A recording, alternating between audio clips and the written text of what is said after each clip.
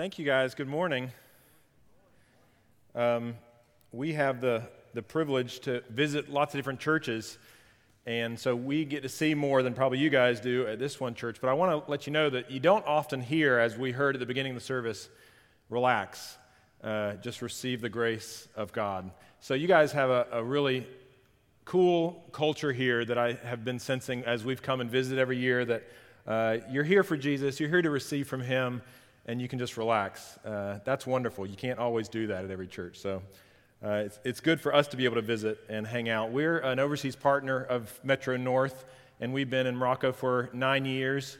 We are tired of living overseas, so we are coming back this year for 6 months, and our kids will go to school for this fall semester, and we're hoping to reconnect in a deeper way and get to hang out with people. So thank you for your hospitality this weekend, and it's good to see you.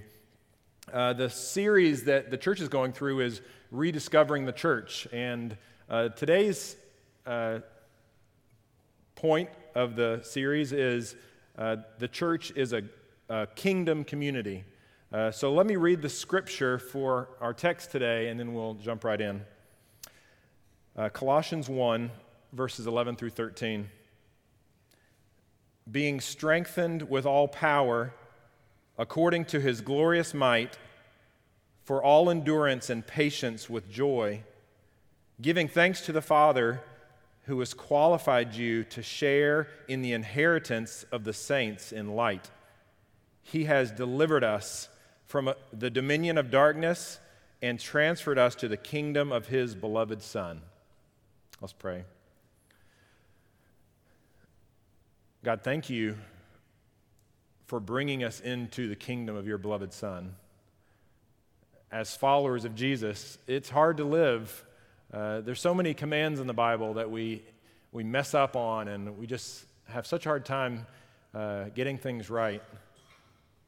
And so we are glad for passages like this that remind us that we have been transferred to the kingdom of your beloved Son. I pray today that you would help us understand what that kingdom looks like. What do people in the kingdom do and not do? And how do we live with a king? And how do we follow in your footsteps, your character? We want to be just like you. You're so good to us. Help us to be transformed in our spirit, to be the light that you have put into our hearts. We want to be that. Please help this church today and me to hear your voice from the Scriptures and to be transformed more and more into the likeness of Jesus. We ask in Jesus' name, amen. It's interesting that I got the Kingdom Week because we come from Morocco and it is a kingdom. There's a king, a literal human king, and whatever he says goes. If he wants higher taxes, it happens. If he wants someone in jail, it happens. Whatever the king wants happens. In America, in the United States, there's a president and there's checks and balances. But in a kingdom, there's no checks and balances. The king has ultimate power. And so as we walk through the text today, I want us to think about we have a civil relationship as being citizens of the United States, but we have another relationship with our heavenly king, and it's not the same. Whatever he says goes, and you can't talk back, and you can't disagree. You can disagree, but it doesn't help. He's the king, and we're going to see how that's wonderful, but also how that should really change our community. So let me remind us where we are in Colossians.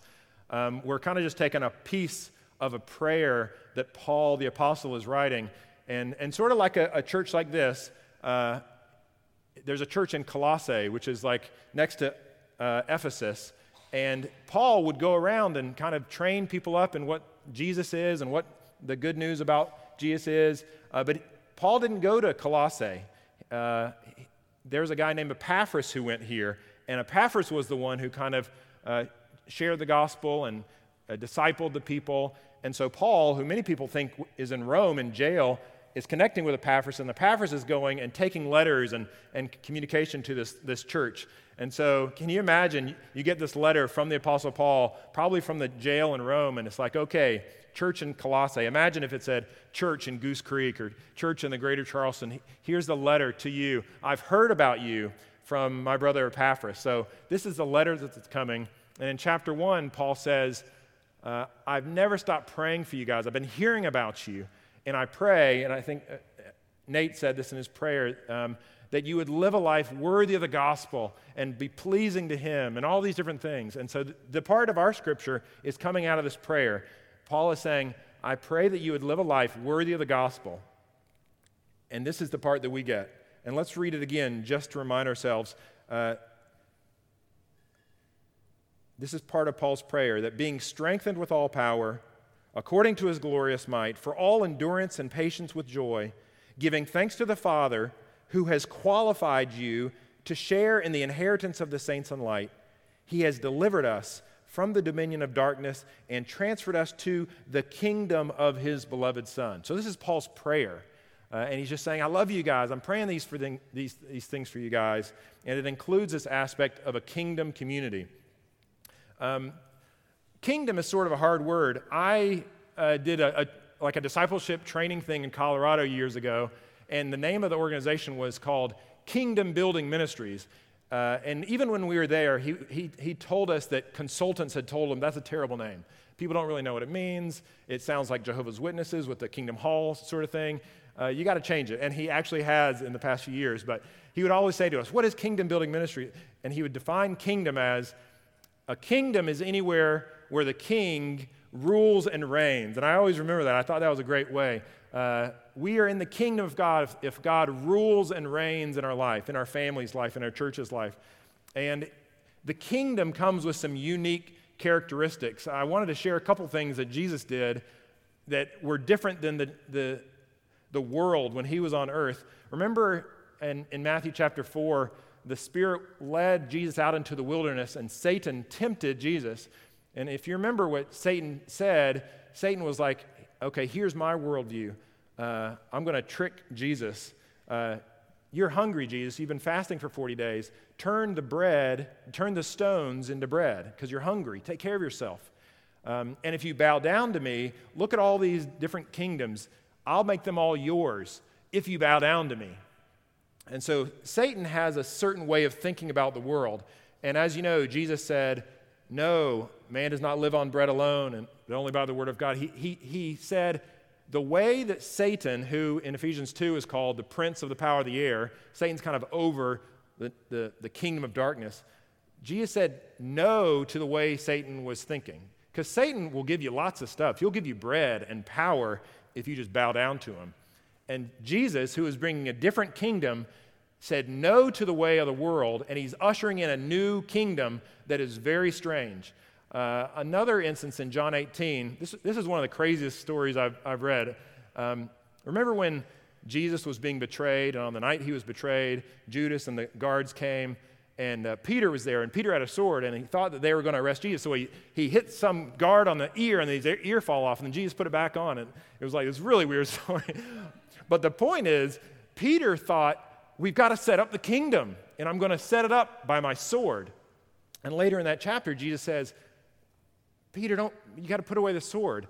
My kingdom, you remember, is not of this world. It's not a political kingdom. It's not a military kingdom. It's a different kind of kingdom. And so we today are going to talk about how Jesus is our king, and he's setting up this kingdom community here, and he wants to do it any place there's a group of believers. But what does that look like? Well, it's not like Satan. It's not like the worldly government, but what does it look like? And we have it in the text, and we're going to go through 3 points about what is the kingdom community and how is it totally upside down compared to what the world says to us. And if you're like me, you're susceptible to being tricked by the world. You'll see commercials or you'll see other people like, oh, maybe I'll be like that. Oh, wait, that's not the kingdom of Jesus. And you get kind of tricked into thinking, I'm just going to be one with the world, and we forget that the world is ruled by Satan and the kingdom of darkness, but it's invisible. And we just think the world is great, and Charleston is great, and South Carolina is great, and there's so many wonderful things. and it can trick us. And Satan tried to trick Jesus, and Peter, even following Jesus, was tricked, and he didn't understand what the kingdom was. So let us learn today how we, as a body of believers, can grow in being a kingdom community. So there's 3 points I'd like to make. Number one, and this is in your bulletin if you'd like to take notes, there's 3 ways that we can grow in understanding and being a kingdom community.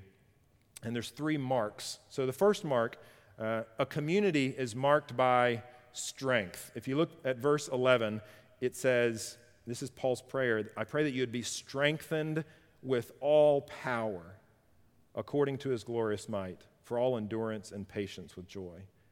So what does that mean, strengthened? If we're going to be a kingdom community, we have to be strong. Does that mean physical strength? No. Does it mean military strength as a church? No. Does it mean political strength or selfish strength or dominating strength in relationships? No. I think there's 2 parts of strength. There's a defensive strength and there's an offensive strength. The defensive strength that I talk to my kids a lot about, not necessarily in the realm of Kingdom of Jesus, but one kid will say to another kid, "You're a baby." And the kid will say, "Mom, Dad, my brother, sister called me a baby." And I'm like, just chill out. You're not a baby. Be strong. I don't say be strong, but it's kind of like, don't get so offended. And to be honest, we have been living in Morocco, so we've kind of been separated from American culture. I've come back, and maybe this is more of a college culture, but I've heard all these terms like, I've been triggered, or that was a microaggression.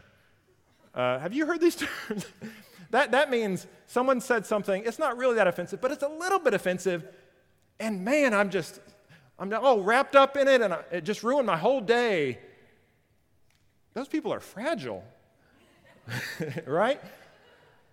King Jesus is praying that we as a covenant community, a kingdom community, would be strengthened with his might. If someone says something and you get all offended about it, you're missing out on Jesus' mark of the kingdom community. Be strong by the power of his might. If someone says something to you, say, that's not true. I've been transferred into the kingdom of the Son of God. I don't care what you say about me.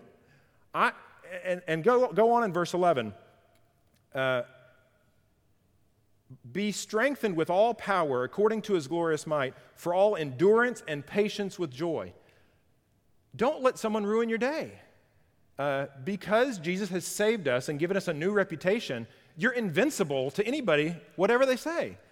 They could say the worst things about you, and you could say, that's not true. I have a new identity. I've been redeemed by the King of the universe. So you may say these little things about me, but I'm secure in the kingdom of light. And you can just go on with your day. Have perseverance and patience with joy. And this is incredibly hard for children, and it might even be more hard for adults, right? Because we let things get under our skin. And we need to be a strong kingdom community and have perseverance and patience with joy. And that's the defense. On the offensive side, I sense that what does it mean to be strengthened or strong? We're not talking about a military strength or a physical strength. We're talking about a spiritual strength. And so what happens when the power of God, which we need to pray for ourselves, impacts us? I think clearly we see, at least we could say, the Spirit changes us by giving us spiritual fruit, right? Galatians 5. So we need to be strong in love. We need to be strong in patience and joy, all the fruits of the Spirit. Love, patience, kindness, goodness, faithfulness, gentleness, self-control, all of them. So no matter what's happening in your week or in society, we need to be on a love offensive in the kingdom of God, that no matter what people say or what people do, we are strong in love and joy and patience and peace. If you do not believe that marks you as a person or as a family or as a church, repent and pray that the Spirit of God in power would strengthen you to be more loving and more joyful and more kind and good and self-controlled. Wouldn't that be a great thing if we all just were strong in those spiritual fruits? I think that's a great prayer that Paul is praying. That's the way Jesus, our King, is and has gone before us, and that's what he's calling us to as a kingdom community, to be a community that's marked by strength. I'm going to share an illustration. Can you put up that first picture? This is a pastor in Morocco who we have loved. He's such a great guy. He loves to laugh. And I think for me, he's an illustration of how to be strong. His body is not strong. He has one of the worst healths that I've ever seen. His bank account is not strong. His church is just such a ups and down.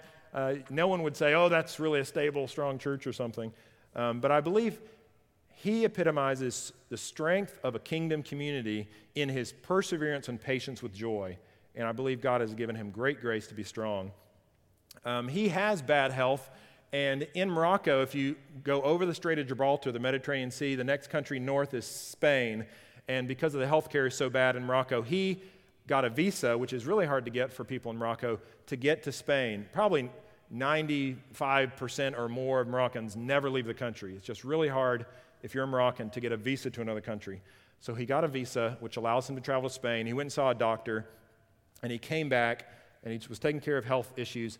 And people in his church, I just thought this was sad, but I understand it. They said to him, other Moroccan Christians in his church said, Pastor Youssef, why'd you come back? Spain's like the promised land. You can have freedom to worship, and there's health care, and in Morocco there's just such persecution for Christians. You should have stayed in Spain. And he said, that's not the Lord's will for me to be in Spain. It would be easier. You can eat pork in Spain. you can worship, and the police aren't going to give you a hard time in Spain. There's doctors in Spain.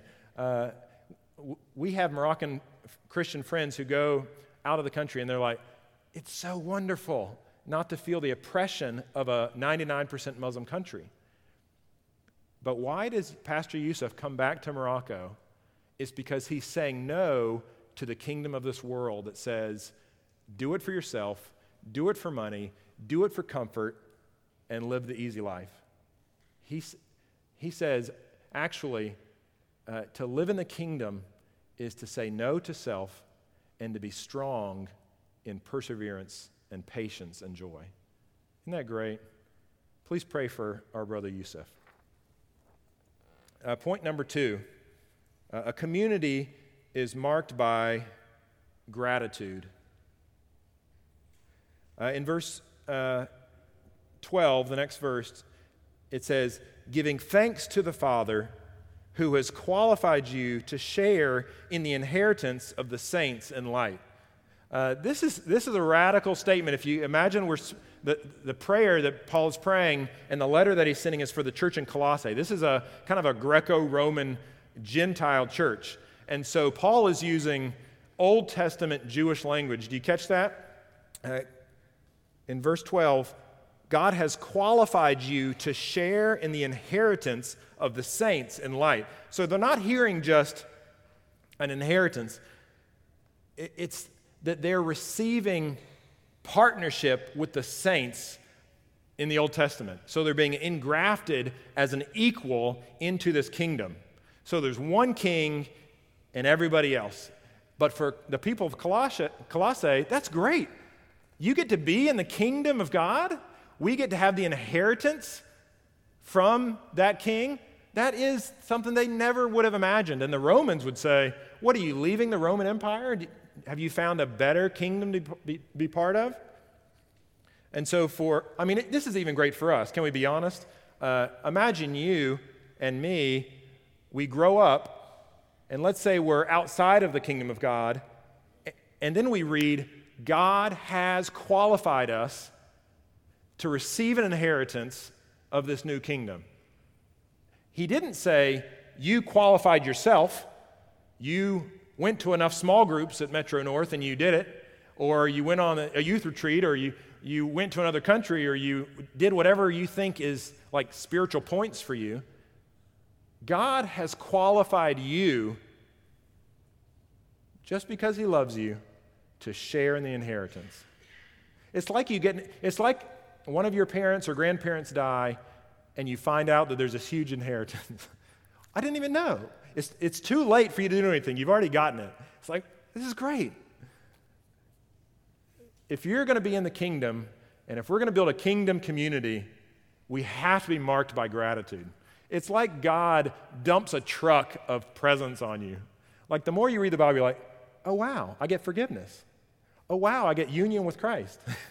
Oh wow, I'm seated in the heavenlies with him. Oh wow, there's reason to sing every day because I've been baptized and risen again with Christ. And the same Spirit that rose him from the dead is in me. You just read certain verses, you're like, oh wow, he's qualified us. If you do not believe that your life is marked by gratitude, I invite you, and we need to pray for this, that you would repent and rejoice and be grateful and give thanks to the Father in heaven who's qualified us to receive this glorious inheritance. I heard, who's the pastor in New York City? Tim Keller. He had some guy who went to his church come to him and say, I'm thinking about going into political office or running for some office. And this is, I don't know if this is true. I think I heard him say this on some talk, but he said, I told him, you shouldn't do it. You're not joyful enough. You're a bad representation of the kingdom of God. Well, maybe that's a little harsh. I don't know how he would say it, but it was kind of like, you're not joyful enough. And I just thought that's such a challenge for me. I think I often am cerebral and I don't know, it's hard for me to rejoice, and it's hard for me to be thankful oftentimes. And I think we have to see this in this scripture. Paul is praying for them to be a kingdom community, and he's saying, you're going to be marked by gratitude. And so I want us, and this is a great rebuke, isn't it? Be more joyful. Give thanks to God who's qualified us to be in this kingdom. Not everyone gets to be in the kingdom, but he's opened our eyes to see how good he is, and he's brought us to even church today, and there's no police outside oppressing us. Guys, we're in the kingdom of God today. Give thanks. You get the inheritance of the saints in light. Let me share another story. If you could put up the second picture of Moad. I didn't know if the first picture would would come out. He comes over to our house. He's a single guy in Morocco. He doesn't have his family. His mother died. And anytime we're doing something like we have family movie night, and he'll come over, and he doesn't speak English hardly at all, but he loves doing our English family movies. He'll come over for Halloween. And I believe God has given him a gift of gratitude and joy and just warm tenderness in his heart. Anytime I think of Moad, I think he just is so thankful. And he's very poor, and he has like no social capital in the city. Like he's just an outsider and a marginalized Moroccan Christian. Please pray for him. But I am so grateful that I get to see how he is marked by gratitude. We often will share Bible stories with people in Morocco. And I remember one time with Moad, I forget what story it was. Maybe it was Daniel in the lion's den or in the fiery furnace or something. And he was like, oh, I've never heard that story before. That's so cool. And you'll just share something from the Bible. He's like, I've never heard that. Keep going. Like, tell me more. and there's just, I think God has just prepared his heart to be warm and joyful.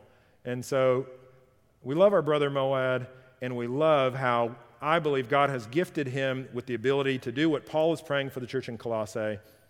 Give thanks to the Father. He's qualified you to share in the inheritance of the saints in light. This is a mark of a kingdom community. So let's go to point 3. A kingdom community is marked by a new allegiance. Let's read verse 13 to get that one. He has, the Father, delivered us from the domain of darkness and transferred us to the kingdom of his beloved Son. When you become a Christian, you often don't realize what's happening in the spiritual realm.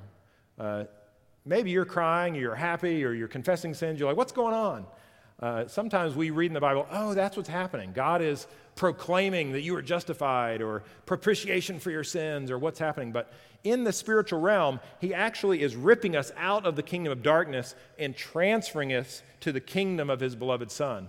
And so you may not know that your passport changed, but it changed. You're a citizen of a new domain now. But what comes with it is you have a new king, and you have a new allegiance, and you have new commitments. And you might feel those in your heart, and as you read the Bible, you might understand what they are. But I want us to be clear, a kingdom is not just we get stuff. We get a huge responsibility that we have to follow a king. And you have no right to determine what you're going to do with your life. You have no right to decide where you're going to go to college. You have no right to decide who you're going to marry or what you're going to do. You have to say, well, what do you want me to do, King Jesus? I am in the kingdom, and I report to the king. And he often gives us wonderful things to do, but you don't get a say over your life anymore. The people who are going to find life in this world are those who lose it. And the people who are going to understand this kingdom are actually the people who are going to take up their cross daily and die. And then they're going to find life. So when Satan was tempting Jesus in the wilderness, he said, hey, Jesus, turn those stones into bread. Do that fun thing. Oftentimes what we get from King Jesus is, do that hard thing. Go to that person who doesn't have anybody to care for them. Go to that place where it needs something to help. We are always called into service and to care for others and to love others more than we love ourselves. And this is because we must be marked by a new allegiance to a king who has total say over our life. I remember one quote, I can't remember the guy, some saint of old said, there's not a single inch in all the world where God does not say, mine. And so I want you to think of your calendar and your checkbook and everything that you do. God, as the king, says, that's mine. And you have to say, well, what do you want me to do, God? I'm in your kingdom. I was thinking about what might the principles of this world be. Do you see that in verse 13? He's separated us out and delivered us from the domain of darkness. What are the characteristics of the domain of darkness? Because I think they're pretty invisible and we don't always see them. I think they're different based on culture or country or socioeconomic status or where you live. If you think about America, some of the ones that we get tagged with pretty accurately is consumerism. Whatever you want, you should just buy it and please yourself. That's a principle of the domain of darkness. Or like what I mentioned earlier, being offended by everything. I sense that in this world, there is a weakening of a belief in our culture that there is no objective truth. There's no absolute moral standards anymore. And with that going down, it's created a vacuum where now everyone has their own opinion about what is right and wrong. That is a principle of the kingdom of darkness. And you probably have felt that well, I see it on Facebook. I try not to engage, but someone will say, here's my opinion. And if you have any competing opinion, you can tell that two kingdoms are at war. And you're not supposed to say anything that's going to offend anybody. But I think Jesus, if we see through his ministry, he would go around offending everybody. He would call people whitewashed tombs. I mean, he wasn't being cautious with people that he knew needed correction. So let's try to identify, as we go week to week in our lives, what are the principles of darkness and what are the principles of this new king, and how does the Bible contrast with what we're hearing, messages from the world. And one note, coming back from Morocco, being in America, this is such a political time in our country.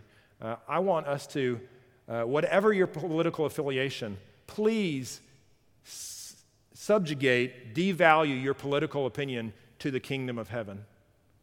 Whatever it is, we have a new king, and we don't have a right to opinions that aren't set out very clearly in the Bible. We can say we sense this is good and right, but if it's not coming from the king, let's hold that with an open hand. And I think that will be winsome if the church can show the world we're not marked by this political affiliation or this club or this team. Our allegiance is to a new king. And I'm not really sure what that means to answer this question or this question or this question. It's okay for Christians to say we don't know. But what we do know is we want to do whatever King Jesus wants for us to do. And that's a great answer. I don't know if it'll get you far in Facebook, but for the kingdom community, I think that is good. Let me share another illustration. Can you put up that other picture? This is one of my wife's good friends, Nuzha. And as we think about a new allegiance, I don't know if I've seen a person who submits to Jesus as their king in such a radical way. Nuzha, she's the sweetest believer that we have ever met in Morocco, but she had such issues with her finances. She's been bouncing around from home to home for so many years. She tried to go back to her family, and they're all Muslims, but she was like forced out, and there was a physical altercation. I don't exactly know what happened, but she just seems like a woman with no place to call her home. And we were trying to counsel her on finances one time. It did not go well, but we said, you need to save some money up and get yourself a home.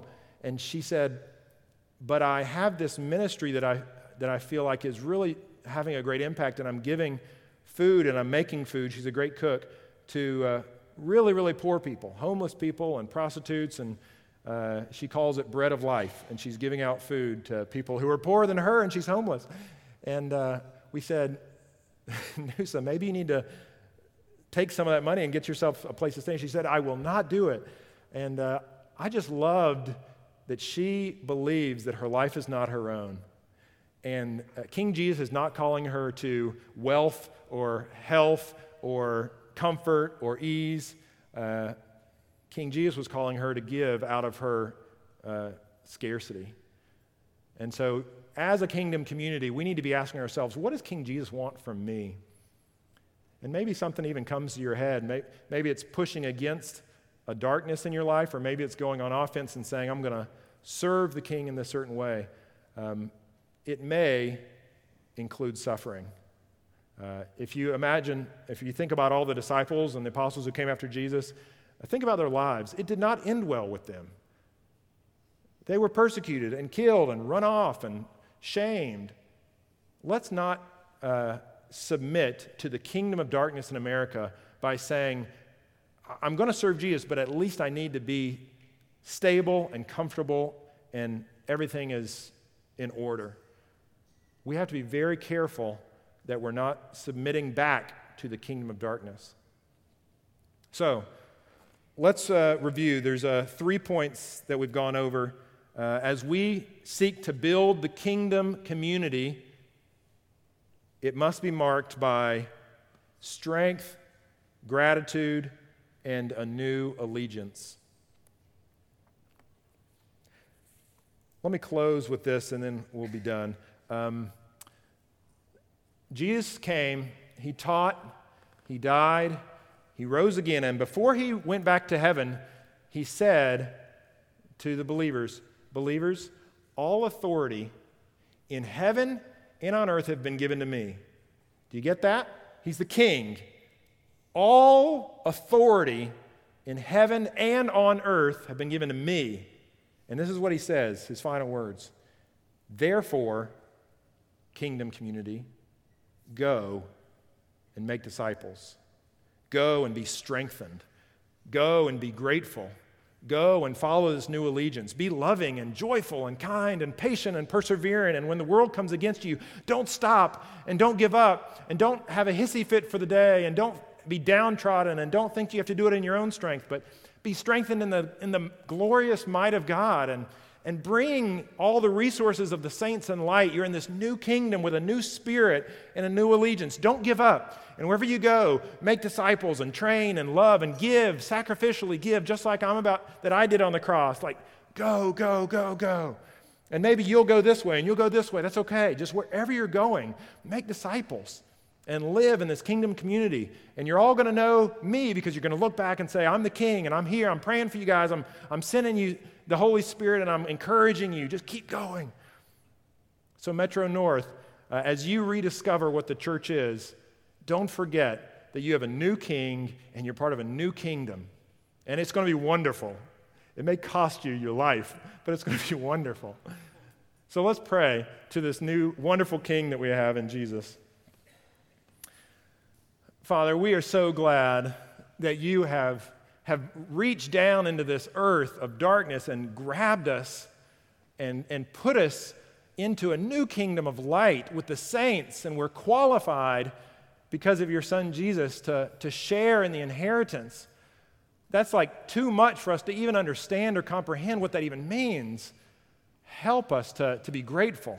Help us to just give thanks. So I pray that even this church here at Metro North would be seen in such contrast to the outside world that, man, these people are grateful. What are they so grateful for?